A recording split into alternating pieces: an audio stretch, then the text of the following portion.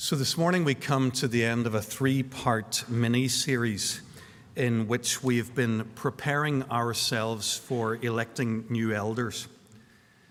A couple of weeks ago we began by talking about the duties of the elder, and we noticed in 1 Peter chapter 5 that Peter uses a metaphor which would have been very dear to him. He said that an elder should be a shepherd of the flock that was under their care. Peter had been shepherded by Jesus. Last week we thought about the qualifications for eldership, and we looked at Paul's teaching on the subject in his letter to Titus, the first chapter.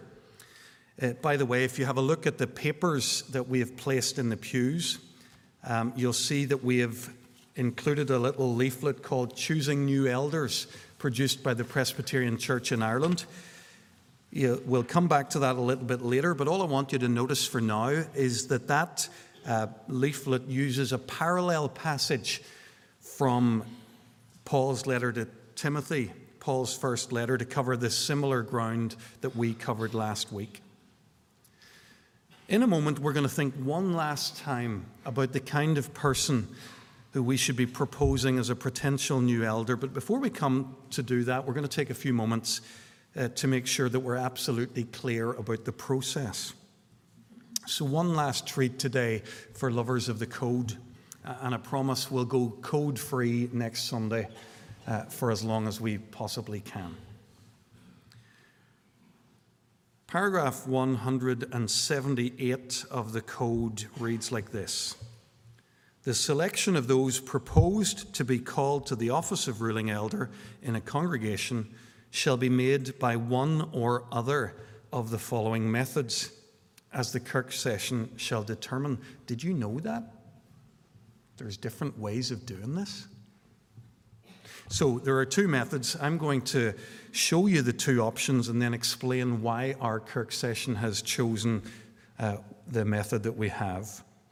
So the first method, selection by the congregation. On 2 successive Sundays, the congregation shall be informed of the number of new ruling elders being sought, and voting members invited to look out among themselves qualified persons suitable for the office, and to give to the Kirk session on the following Sunday signed lists of the person or persons they propose, not exceeding the number required. The session may, as they see fit, provide for this by the circulation of poll lists to be marked with the names proposed, signed, and returned. The session shall examine the lists received and the names which occur most frequently, if the session approve, and if those proposed shall consent, shall form a list up to the number of ruling elders required. Should any decline to act, their places may be filled by those who come nearest in proposals recorded up to the said number. No number shall be listed which has not received a minimum of 1/3 of the votes cast. Don't worry if you didn't get all that. But that is method one, selection by the congregation. The code outlines a second method, selection by the Kirk session. On 2 successive Sundays, the congregation shall be informed that an election of ruling elders is to take place, and voting members invited to propose in writing for the consideration of the Kirk session any member or members qualified for the office. The session, having considered the proposals received and having obtained the consent of those approved, shall list the names of those to be presented to the congregation. Okay. Method one, method two. Let me make a few comments. While the first method is called selection by the congregation, the Kirk session must still be willing to approve the names which appear most frequently in the polling. Within the second method, selection by the Kirk session, voting members of the congregation are making proposals for the consideration of the Kirk session. You'll see that both methods give a responsibility to the voting members of the congregation to make their proposals for the Kirk session. And the Kirk session either approves them in the first method or it considers them in the second method. So whether you're a voting member of the congregation or a member of the Kirk session, we all have a responsibility in the election of our new elders. We're all in this together. As you can imagine, there's room for debate about the merits of each model. We have decided on method 2, selection by the Kirk session. And there's a very practical reason why we would use selection by the Kirk session. Look again for a second at the instructions for method 1, selection by the congregation. I'm not going to read that paragraph to you again, but only to point out the last line. No name shall be listed which has not received a minimum of 1/3 of the votes cast. Selection by the congregation requires that a person receive at least 1/3 of the votes cast. So in practice, that would mean if we get 100 proposal papers in, a person would need to have been named, proposed on at least 34 of those. 34 out of 100. Now, that would be no problem at all if we were a nice little congregation, maybe with quite a static membership where everybody knows each other. It would be quite likely, I think, I would hope, that some people in a case like that would get 1/3 of the vote. In a large congregation like this, where many of us don't know each other or are only beginning to get to know each other, this method would very likely yield few candidates and very possibly yield none. The Kirk session has decided, therefore, to use method 2. It's my understanding that the Kirk session has used method 2 here for a long time. What I'm doing today is making that all clear to you, and very, very much want to make that transparent. Maybe this is coming to you as a bit of a surprise. You didn't realize that the Kirk session had a role in the election of elders beyond simply counting the votes. Well, I want you to be clear about that, and I want us to be transparent about that. You'll be glad to know that the elders have been thinking about this for some time. We're not rushing into this. We've been discussing it for a number of months now. As we discussed method 2, we were soon persuaded by its strengths. We see a healthy partnership here between the Kirk session and the congregation, each one helping the other by sharing their strength and helping with the other's weakness. So what's the Kirk session's strength in this? Well, because we have been elders for some time, we've a bit of an idea, I hope, about what the role of an elder is. Maybe more than you can have when you've never been an elder. So the Kirk session will share that particular strength, but we need help with our weakness. We don't know everybody in the congregation. We certainly don't know as many people as all of you collectively do. And vice versa, the members of the congregation, you will all know each other. We can cover every member of this congregation if we all make our proposals and votes. But the Kirk session can then help determine whether that person would make a good elder at this point in time. So selecting new elders by method 2 allows us, elders and voting members, to work together for God's glory. I hope that a couple of minutes of explanation helps you see how seriously our Kirk session takes your proposals and how seriously we take our responsibilities in this process. So let's keep praying.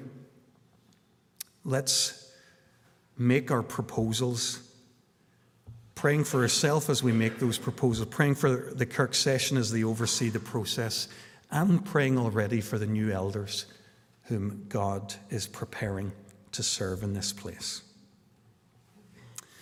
I want to spend a last few moments bringing this whole mini-series to a close, focusing one last time on the key question: whom should we choose? Let me give you the short answer and then explain why I believe it's the only answer in the end. We should choose people who help us become more like Jesus. That's it, in a nutshell. If we do that, then we'll do all right. Let me share very quickly how I came to this conclusion. First of all, Jesus made people who were like him. Jesus, in his earthly ministry, was in the business of creating people who would be like him. We know that here in Hamilton Road. We talked about it earlier as I was talking with Tom. We talk a lot here about disciples, about faithful followers of Jesus Christ. Disciples aren't primarily people who sign up to a body of beliefs, important though that is. They're not primarily people who've joined a church or a denomination. They're people who've apprenticed themselves to Jesus Christ. People who long to become more and more like him. Jesus' first disciples, they were learning from him how to be more like him, how to say the kinds of things that he said, and to do the kinds of things that he did in his Spirit's strength. Jesus was creating people who were like him. But Jesus never intended for it to stop there. He wasn't happy to have 12 people who were like him. He wanted a world of people becoming like him. And so as he returned to his Father, he told his disciples, "Go out and train everyone you meet, far and near, in this way of life. Instruct them in the practice of all I've commanded you." That's the Great Commission, taken this time from the Message translation. Jesus looked at his disciples and he said, as you're becoming more like me, train others to become more like me too. The New Testament church seemed to understand this. We can see that it was no problem for them, a no-brainer, as we might say. Church leaders in the New Testament were people who led by example, helping people become more like Jesus.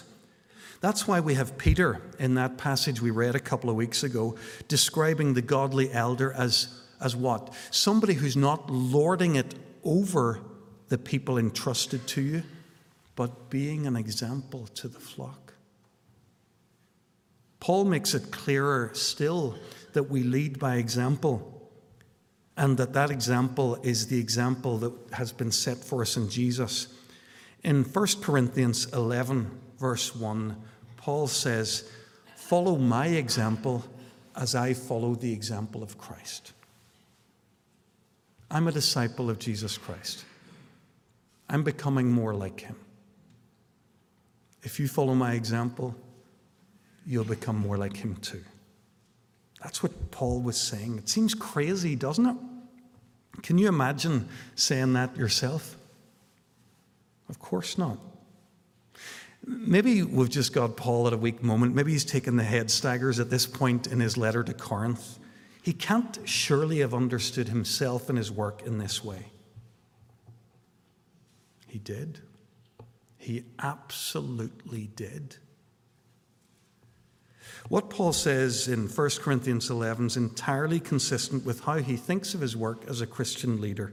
Let me show you a few more verses where he talks about the example he wants to give and he wants other people to follow. Philippians 3, verse 17. Join with others in following my example, brothers, and take note of those who live according to the pattern we gave you. Philippians 4, verse 9. Whatever you have learned or received or heard from me or seen in me, put into practice. 2 Thessalonians 3, verse 7, for you yourselves know how you ought to follow our example. This is how Paul thinks of his ministry, as an example setting leadership for others to follow. And it wasn't just for Paul himself. It wasn't because he's an apostle. No, it's for all who would be church leaders. And that's why we have him saying to his apprentices, in that passage we read earlier, 1 Timothy 4, he says, verse 12, Timothy, don't let anyone look down on you because you're young, but do what? Set an example for the believers in speech, in conduct, in love, in faith, and in purity. Do you see what's happening here? Timothy seems to be younger than at least a lot of people in the congregation, but Paul isn't worried about that. He says, Timothy, you can be and you must be an example to the church in Ephesus. And then in Titus, the same advice to Titus in Crete. In everything, set them an example by doing what is good. So that quick look at the life of Jesus, of his disciples, of Paul, and the early church in general, it's crystal clear that a church leader, an elder, is a person who will be an example for us. A person who will help us become more like Jesus. It makes sense, doesn't it?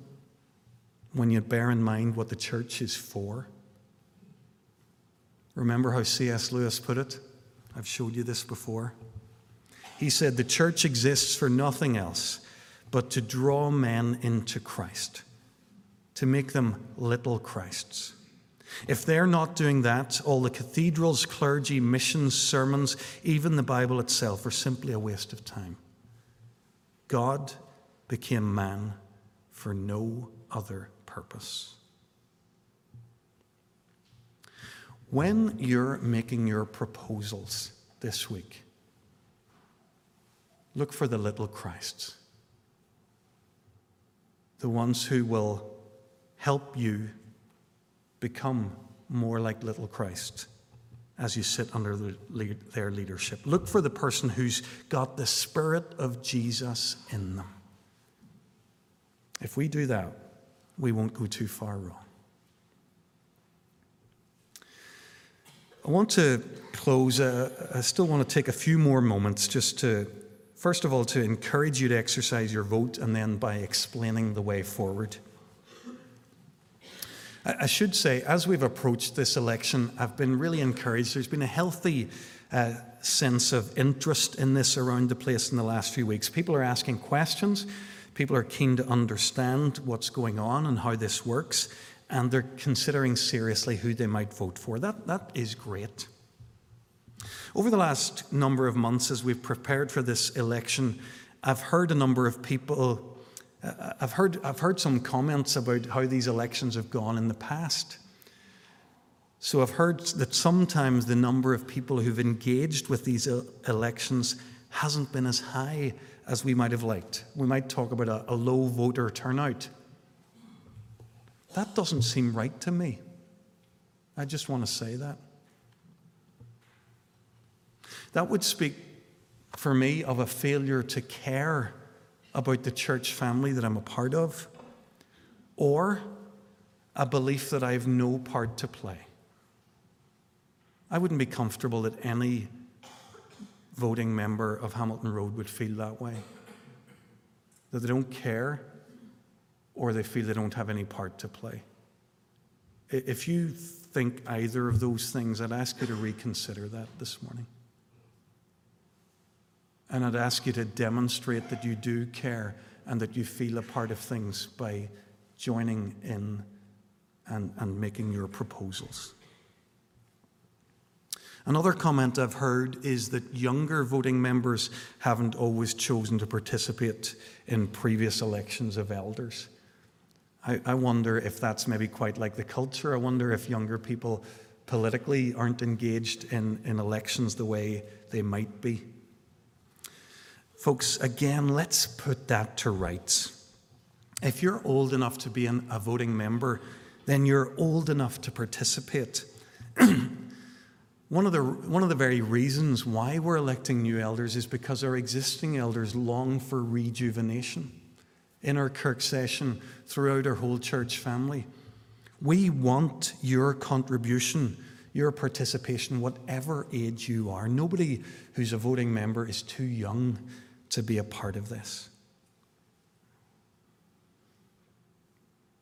Okay, now that you've decided that you're going to make your proposals, you have decided that, haven't you? Yeah. I'm going to answer 3 questions that have been asked. and then finish with a few comments about the proposal papers you have there. I've been asked when we're having an election, I've been asked when we're having an election for the Congregational Committee, because that's an important part of our church's life too, and it's not irrelevant to the election of elders. We haven't had a committee election for a couple of years due to the pandemic, so that's actually overdue, and we're planning to have one quite soon, probably sometime after Easter and before the summer. You might factor that into your thinking. Here's how.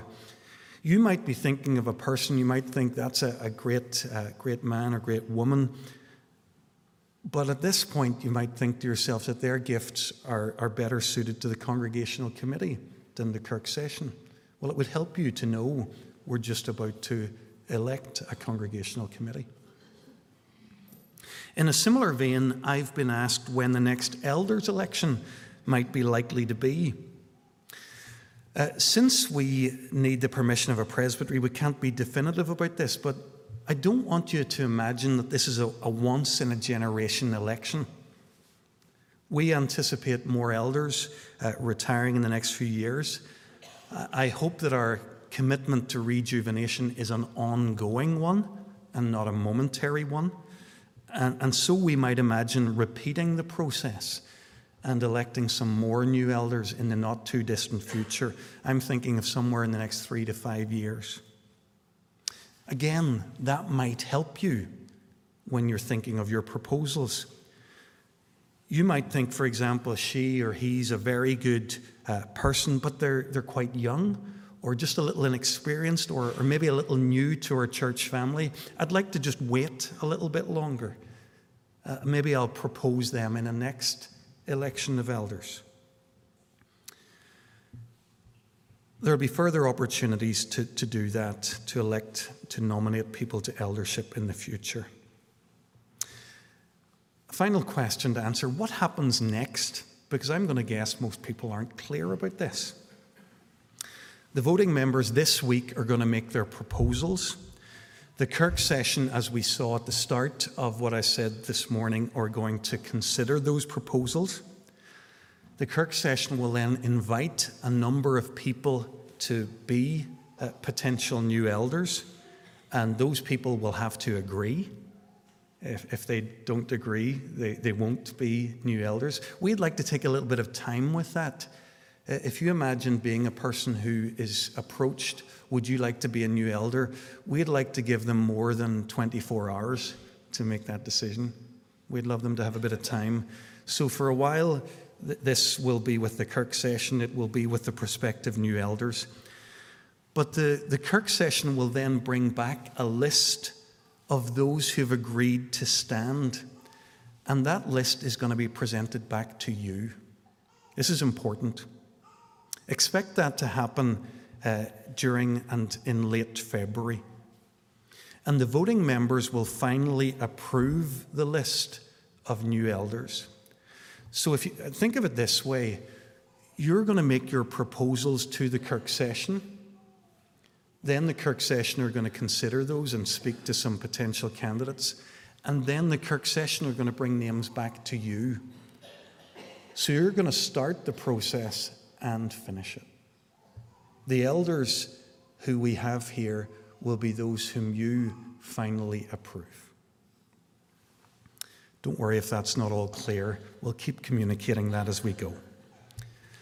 Okay, hopefully if you're a voting member, you can see one of these proposal papers. Let me talk my way through these very quickly. I've already mentioned the leaflet, Choosing New Elders, produced by the Presbyterian Church in Ireland. By the way, we didn't print hundreds and hundreds. We did 350 of these proposal papers. We thought that would be enough for this morning. Feel free to reach into an empty pew near you, or try to get your hands on one, or share with somebody near you. So the first thing you want to notice is this, Choosing New Elders. Do read that. It's a good recap of the kind of thinking we've done in God's Word the last number of weeks. A second document you might want to have sight of, we haven't printed for you, and that's our final voters list. We've made it available in a couple of different ways. So there are a few hard copies at the exit. You can take those with you. We've put it on Church Suite, so you can access it there to save us printing 500 copies or whatever. Or a clever innovation that I've seen some people doing, they've taken a photograph just of the one on the wall and taken it away with them. It's very useful to have the voters list in front of you. It reminds you of people who you maybe can't bring to mind without a prompt. So do have the voters list. And then the third document that'll be helpful for you is the actual proposal paper itself. You'll see that it has some notes by way of explanation. I'm not going to cover those because we've mostly covered those this morning. If you turn to the back page of it, that's your actual proposal paper. That's where you're going to write the names of those that you're going to propose. I do want to stress a few things. Do print the names. If we can't read them, we can't record a vote. We've left room for you to propose as many names as you wish. And let me stress, one good proposal is very valid. If there's a person whom God's laid in your heart, tell us who they are. You don't need to know lots and lots. You'll see that we want you to print your own name and to sign and to date it. That's to give validity to your proposing. And then you'll see that we also want you to check that your name's on the voters list and that the names of those who you propose is on the voters list. So only those on the voters list can make proposals, and only those on the voters list can be proposed. So you've got to tick both of those boxes to show us that. If you're keen to have your proposals counted, then please have your signed proposal paper back to us by 8 p.m. next Sunday evening. So that means you can work on it during the week. You can bring it to next Sunday morning service. You can bring it to next Sunday evening service, or you can bring it to us during the week at any point that suits you. I hope that's all clear. If you have any more questions, be in touch with us, and we'll certainly try to help you with those. So friends, we've taken time for 3 weeks now to prepare ourselves for an election of elders. Now it's over to you and to God's Holy Spirit prompting you, leading you, and guiding you. Could I encourage you folks to take each nomination, each proposal with the utmost seriousness? Pray. I don't know if you pray about things you do in your life. Pray about this. Ask for God's Holy Spirit to lead you. Don't put any name forward unless you believe that that person could help to lead this church family in the ways that we've been thinking about. As I've said, if you can think of only one person who qualifies, that's fine. Much better to have a smaller number of prayerfully considered proposals than a swathe of impulsive or casual suggestions. Let's make our proposals. Let's choose those who will help us grow as faithful followers of Jesus Christ. Let's pray. Lord, we thank you for all the ways in which you provide for your church. Thank you for your word. Thank you for your Spirit. Thank you for leaders. And Lord, we pray this morning that you'd be with us in the incoming week as we pay attention to your leading and guiding, and we propose names for people who we think might be those you're calling to lead us in this place. Lord, go before us and help us follow your lead. Amen.